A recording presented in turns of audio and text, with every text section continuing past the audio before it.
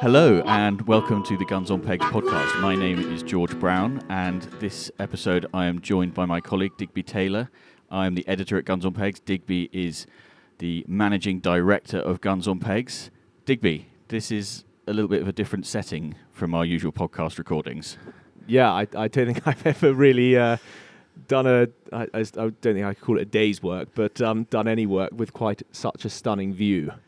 Yeah, it's we're on location, let's put it like that. But to get a better idea about where we are and maybe why, perhaps you should introduce our guest. Yeah, thanks, George. So today we are joined by Matt Hollington, who founded and runs Atlas Sporting, an international game shooting, fishing and hunting agency. I think it's fair to say that if you're after something a little bit more niche or adventurous, Matt is certainly the person to go to. We've been chatting over the last few days about trips he's got coming up. Hopefully he'll tell us a bit more about that in a minute. But Matt Hollington, welcome. Do you want to tell us where we are and maybe describe the backdrop to our listeners? Yeah, no problem. Thank you very much for having me. So we are currently sat at Whidian, which is our shoot in the Atlas Mountains in Morocco. We're on the 6th floor of the hotel, overlooking the lake and some of the estate. I mean, it's really hard to explain, but there's we've got a mosque. We've got a 1,000 hectare lake. Got some of our partridge drives in the background. I mean, it is an absolutely incredible setting, and it's not one that a view that you might typically associate with shooting. But some gentlemen have just arrived, so I think now is a good moment to move on to a listener favourite segment, which is the What's That You're Drinking segment, and we've got something a bit special.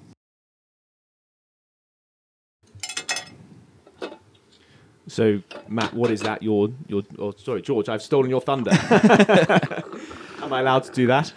Yeah, so what you should be able to hear right now is the sound of Moroccan tea being poured into our glasses in front of us. Matt, this is pretty traditional, right? Yeah, so tea is it's obviously a predominantly Muslim country, so they drink very little alcohol, or not a lot at all, really. And tea is their equivalent of whiskey. And it's fantastic. Usually consumed with an awful lot of sugar, but it's delicious. I've just put mine down because it's incredibly hot. But we've also got some more traditional podcast drinks with us, we might say. So what have we got in the ice bucket there? So there is one company in Morocco that brews beer, and they're called Casablanca, and we have a few bottles for you to try. Yeah, well, we've had one or two since we arrived a few days ago, and it's pretty good stuff. Yeah, I mean, for a country that consumes very little alcohol, they make amazing wine and beer. Have you tried that tea yet, George? What, this one's particularly, or that tastes an awful lot like Pimm's. do you think? Just have a sip. Have a go. I mean, I think they knew we were coming. Yeah. Warm Pimm's. It's absolutely delicious. It's delicious. It is the mint, isn't it, that makes it Pimmsy? Yeah. There we go. And it's really, really good and very refreshing. People often are surprised that hot tea is a refreshing drink, aren't they? But it's really, really good. I think sadly, the listeners can't see us, but we're all looking a little pink from the sun today, and it's been a hot day, sat by the pool. It's definitely the first Guns on Pegs podcast recorded in swimming shorts. I mean, you guys work from home, so I don't believe that for a minute. The reason we are out here in Morocco is that Matt very kindly organised a bit of a press trip, and we've been having a look and taking part in some of the activities that are available at Whidian. So, Diggers, why don't you give us a little brief overview of how yesterday began? Yes, we arrived on Thursday. I mean, first thing to say, arrived in the dark into the middle of nowhere, what it felt like, and woke up the next morning to see the view that we mentioned. I mean, if some of our listeners would have been to the Altas Mountains, it is sheer mountains, basically. And there's this just huge lake reservoir. So, you'll know what I mean by when you wake up in a place which you arrived at night, you're not quite sure what to expect. woke up the next morning, saw the view, and just thought this is absolutely perfect shooting country. Oh, it's pretty steep. I think, to say the very least. So yeah, we came out yesterday. Then we were out shooting driven boar, which is a new experience for me. And we drove 20 odd minutes into the Atlas Mountains, to even more rural, past 20 minutes on a dirt track, essentially, into the middle of nowhere, into the bush, and had a fantastic day on the mountain shooting driven boar. Yeah, and some people might be thinking that that wild boar is a pretty unusual quarry species for a predominantly Muslim country. So, Matt, maybe you can give a little background on why driven boar shooting here is particularly important for the local community. Okay, so the pigs are a real issue. In countries where a lot of pork is consumed, hunters tend to hunt a lot of boar. But in predominantly Muslim countries such as Morocco and Turkey, they're kind of left to their own devices. The populations expand very rapidly, and you get a lot of issues in small villages where pigs are savaging pets and farm animals, destroying crops. So the Moroccans have found that organising trips for international hunters really helps with keeping the numbers down, and brings a little bit of money into rural economy as well. And a lot of the locals here are subsistence farmers. Our driver was telling us yesterday. So, when it's not just a job farming, but it's actually your means of supporting your family, keeping on top of these boar is particularly important, right? Yeah, completely. So you'll find that you get a bit of a cluster of farms. Each one produces something different, and then they all work together to offer their produce to each other in a really simple sort of bartering relationship. Yeah. And Digby, I think we both agreed that yesterday was one of the more unique experiences we've had. In our other podcast, Shoot Hub News, we do a slot called the beating noise of the episode, or Shoot Hub beating noise of the week. I don't think I've ever heard quite such a noise from a beating line in my life. George, you're much better with words than I am. Why don't you explain a little bit about the experience, or at least the feeling of the beating line advancing from what felt like sort of miles and miles away? Well, yeah, so I think we mustn't skip ahead too quickly, because Digby's got us as far as where we left the vehicles, and then we where there were a huge number of people. I think we were told there were 60 beaters. Is that about right? Yeah, that's correct. So a normal day for driven pigs is about 60 beaters. And there were a huge number of dogs of indeterminate breed. I think it's the polite way of saying it. And we saw some procreation happening. We saw how the indeterminate breeds have come about. And then we all set off up the hillside. Some of the party on donkeys, others on mules, and others on foot. Is that normal, or was that laid on specially for us this time around? That's completely normal. So what tends to happen is the beating team generally come from a local village. There's 5 villages that sit over the estate, and each of them sort of has their own patch. When there's a shoot day on, all of the locals come out, and the dogs tend to follow because it's an exciting thing to go to see, and they get to chase some pigs. So they'll all go out, and then the donkeys and mules are always there.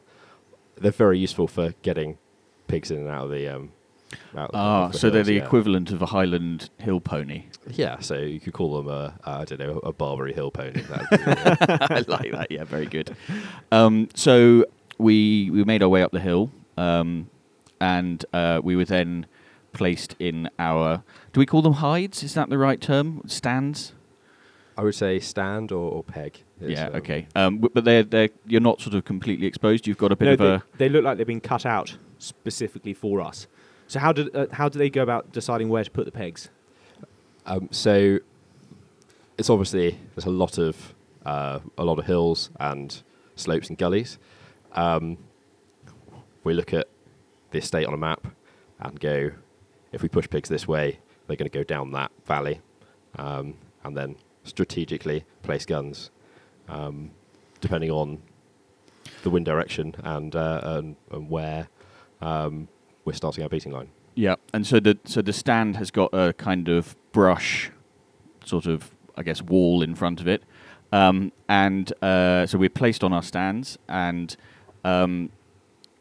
you know things have begun when you can hear the dogs yapping in the distance. That was the first thing I picked up.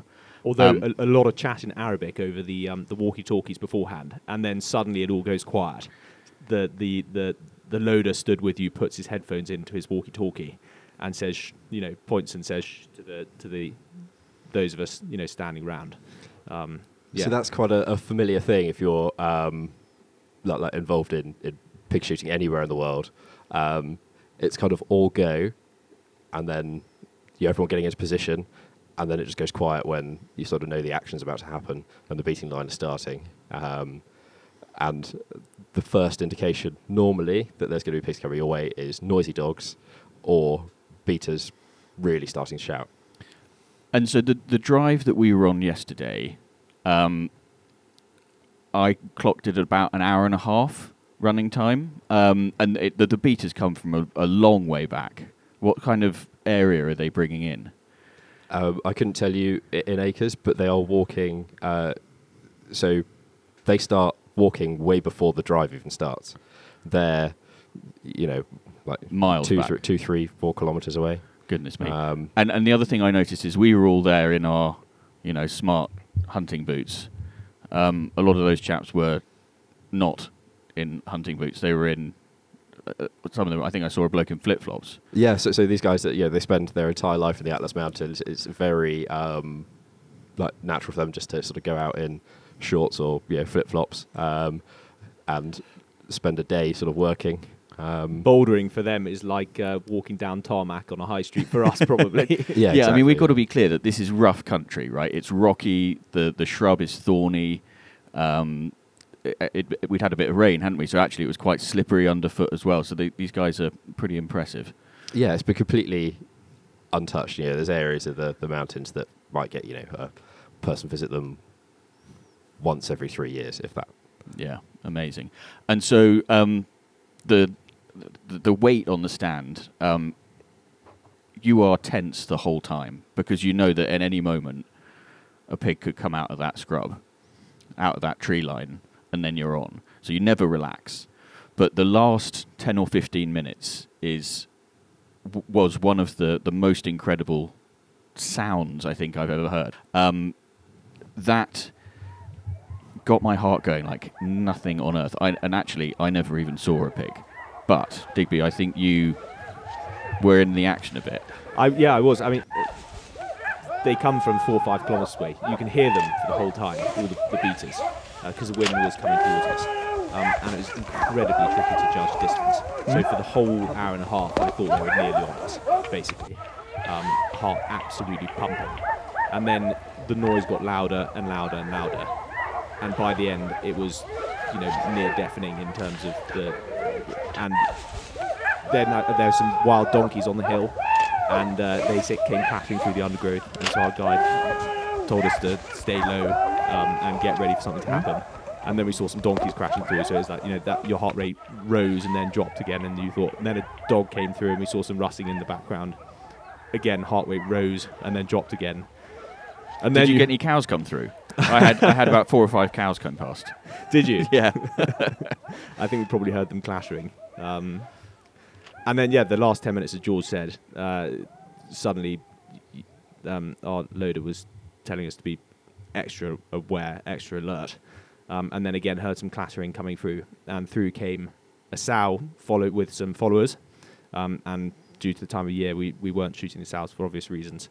And then it was a case of you had to be pretty quick because there's only a 2 or 3 second window where these pigs are coming careering through, that you then had to decide whether that's a sow or a boar, and shoot it or not shoot it. So first came through the sow, followed by the piglets. Let that one go, followed by another sow with some piglets, followed by, which we also let go, followed by a lone sow it turned out to be, with no piglets.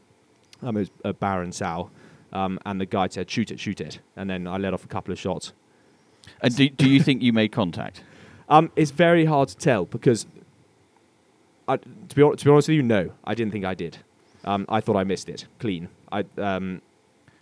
Andy Crow, who's with us on the trip, was stood to my left, probably 45 degrees behind me, probably 30, 40 yards away. So it was bang, bang, miss, bother, bang, bang, bother. Something George and I know an awful lot about. My children know about, yep. And then Andy Crow stood behind us. 30 seconds later, we heard bang, and then another shot. Over the radio came through that Andy had shot it. Although he said that it had definitely been hit. There are 3 bullet holes in the pig by the time it got to him. I think, Matt, well, you have to say, they set up these pegs so that pigs don't make it through. Is that right? Yeah. So the main reason that we shoot them out here is for pest control. So we need to get numbers. The way the drives are laid out is that if a pig makes it past one gun, they are then sort of in line for another one. And Matt, I think you probably had the closest encounter yesterday. Do you want to just talk us through that? I mean, I don't mean to embarrass you on the podcast, but it feels like it's a story that needs to be told. Yeah, I'm just going to jump straight in and say that I missed a 2-yard pig. What was the heart rate like when that 2-yard pig came past? Apparently it's a big boar, wasn't it? No, it wasn't particularly big, but I did look at it square in the eyes, and I think it laughed at me as it ran away. My heart was in my mouth the entire time. And was it crossing in front, or...? Yeah, very quickly it sort of quartered towards me and then danced off into the bushes without stopping. And you were telling me that for you, boar shooting is like you'd give everything else up. Oh, yeah, absolutely. Yeah. Especially out here. There's no adrenaline rush like it. And I think the other thing that we've not mentioned so far is that due to the firearms laws here in Morocco, we're not using rifles. Correct. So rifles are completely banned. Everything is done with shotguns and slugs. So we use rifled slugs, which are incredibly effective at the close ranges that we shoot at. They're being hit with a golf ball size 32-gram lump of lead. They tend to drop quite quickly. And when you say close range, I mean the area in front of my stand, I measure things in cricket pitches. I would say that the tree line was about a cricket pitch away. So, even if you were to shoot the second it was on you, that's a 20-yard shot. But if it's in any way coming towards you, it's inside 20 yards. Absolutely, yeah. So all of them are close. Yeah. We basically cut areas where the pigs have to cross in order to sort of get to safety, and it makes for very effective drive layout. It was amazing. I mean, the preparation that went into it. Every single peg had been cut out from the brush with some what looked like rides cut out, or were they natural highways for the pigs? So they would have been cut out sort of over a few years. There are also mountain paths that the locals use for moving around. And they've got their livestock out here making paths, and exactly, and I guess the pigs themselves are making their own game trails and that kind of thing as well, aren't they? Yeah, so the entire estate's crisscrossed with lots of very tight tracks that the pigs used to move around. And the keeping team here spent a lot of time out sort of monitoring numbers and working out where they are and how best to sort of add to those tracks or block them off if they need to. It's absolutely an amazing experience. I can't recommend it highly enough. But I think we need to talk about, maybe the rest of yesterday. I need a beer, George. That's a very good idea. Go for it.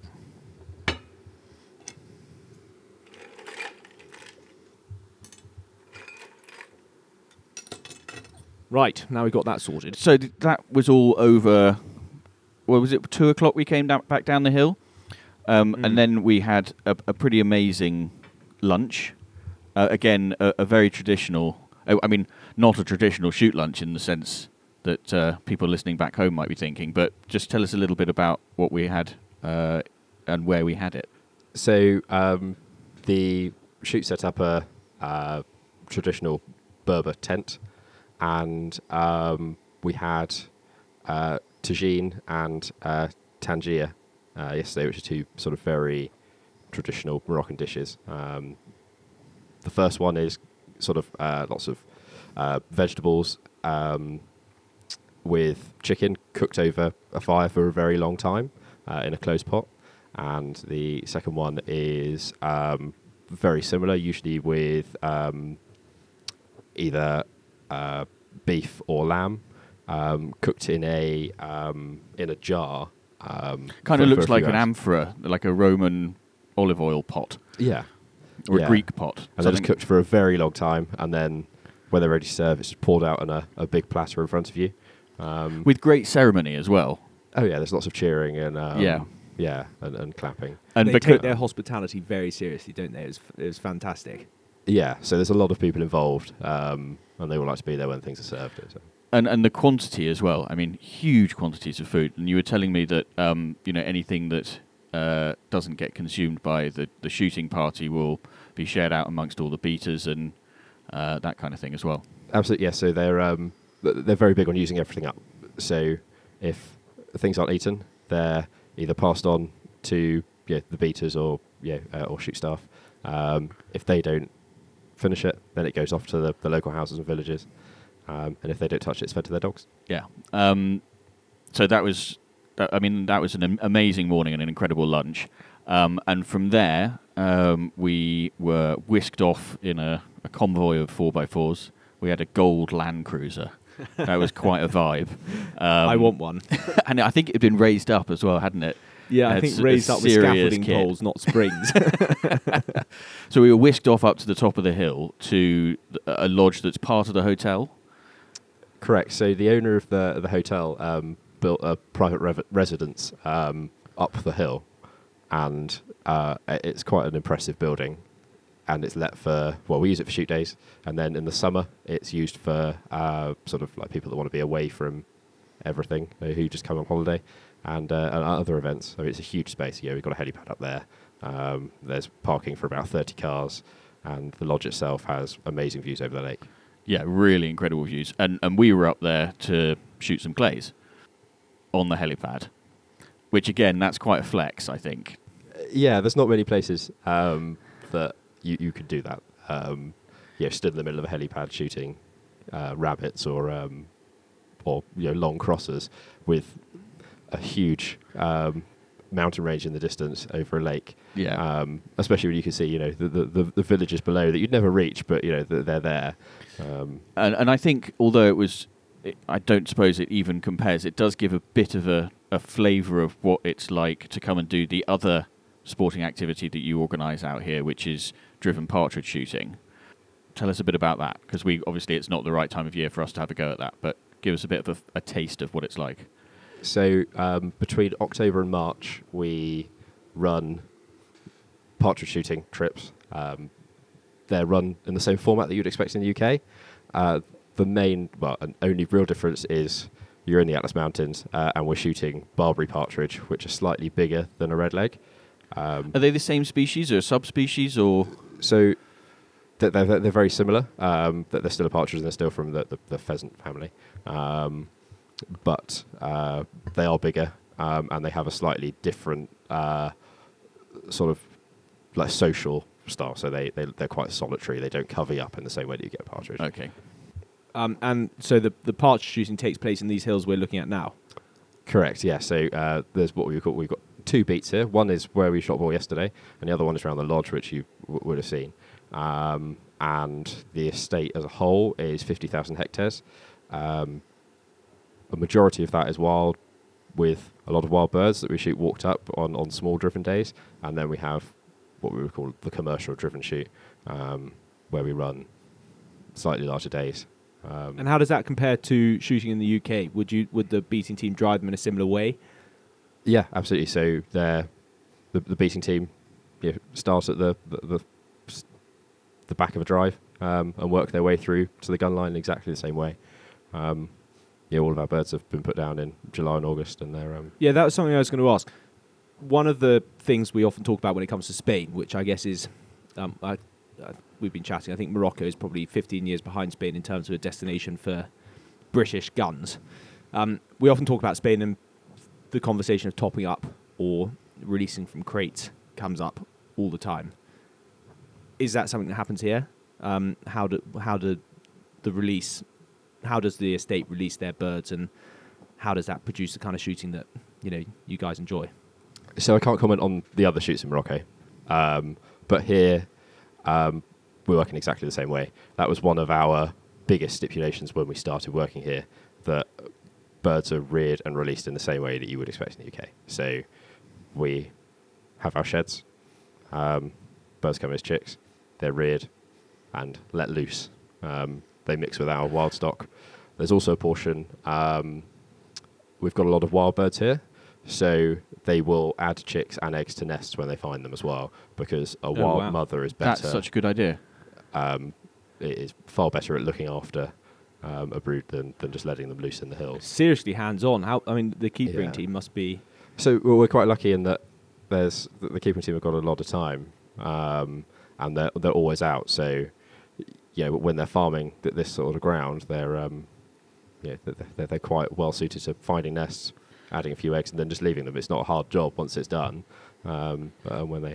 And it struck me, our driver again yesterday was telling us that there's wolves in their hills. So predator control must be an interesting... So also we shoot a lot of pigs. Snakes are an issue, especially with young birds. They like to trap snakes, which is quite exciting. And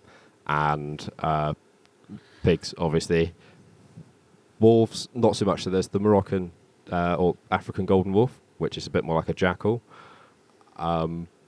They're very few and far between and spooked quite easily, so they tend to sort of steer spend more time like deeper in the hills. So we've got stoats, you've got snakes, we've got foxes, you've got golden African wolves. What a place! Yeah, it's crazy. When you see this stuff sort of like you turn up on a shoot day, it's a little bit a bit surreal. We've got foxes as well, but they get hammered pretty hard, as with most shoots. Now, a question for me and George: the topography here is truly spectacular. I mean, sheer cliffs essentially. How on earth do you hit any of the birds? So there's a lot of missing that goes on, as ever. Yeah, as ever. And it's just strategically placing guns. So you tend to get a bit of an idea of how a team will perform after the first drive, and we can peg them up and down the hill depending on their ability. So for an average team, then, what kind of yardage are we looking at? Are we talking 40, 50? So sort of like 20 yards is a close bird, and then the sky's the limit. Yeah. I mean, there's birds that people sort of open their gun to. I like the idea of having a bigger, so Barbary partridge being bigger than redlegs, a bigger bird, stronger bird. Yeah, so that they're fierce flyers. It can confuse people early on with lead. When a partridge comes out and they're like, oh, that's much closer than it actually looks. And then they realise that they're, because of the size of them. They're, interesting. And how much bigger are they? 25% bigger? About the size of a hen pheasant. Okay. Wow. Oh, so they're big. Yeah. Really they're big. Quite big birds, yeah. And Wow. with the wing beat of a partridge. Yeah. And they make the full use of going downhill fast as well. George, they're rapid. You need to come and live out here. Well, I think I might have some Barbary partridge at home. Escape from your garden enclosure. So that sounds absolutely amazing. The other thing that we've had a little go at here is a bit of fishing in the lake, which we've got behind us. What's in the lake? Because we haven't found anything yet. So there's black bass, which are very similar to sort of the American largemouth. There's pike, and the lake for a while held the record for the largest carp caught in Africa. How big is the largest carp caught in Africa? I couldn't tell you the exact number, but I think it's about 70 pounds. It's a big old fish. But the black bass you can catch them on the fly, in theory. Yeah, so if you guarantee you want to catch one, you'd use lures, you'd use spinners. But if you want to beat yourself up, you can use flies. We're going to give it a go again in about, half an hour or something like that. Yeah. Been given the insider knowledge. Matt's going to take us out and show us how it's done. But I think the question that a lot of people will be asking is, how long have you been organising trips out here, and how did you find out about it? Because a lot of people would not even have thought Morocco was an option. So I've been organising trips out here for 6 years, and I found out about it I bumped into the owner of the shoot at the British Shooting Show, and just started having a conversation. He was like, "Come out." I was very apprehensive about what he was sort of saying his plans were, He said he worked with the Moroccan Tourism Board, runs a big hotel in the mountains and has lots of ground and wants to run a partridge shoot. Come and have a look. Took a bit of a risk, came out here, and well, now here we are with. And how many teams do you bring out each year? It varies. So I can't say the last 3 years have been a bit hit and miss, but we aim for 30 teams. And you accompany each team? Yeah.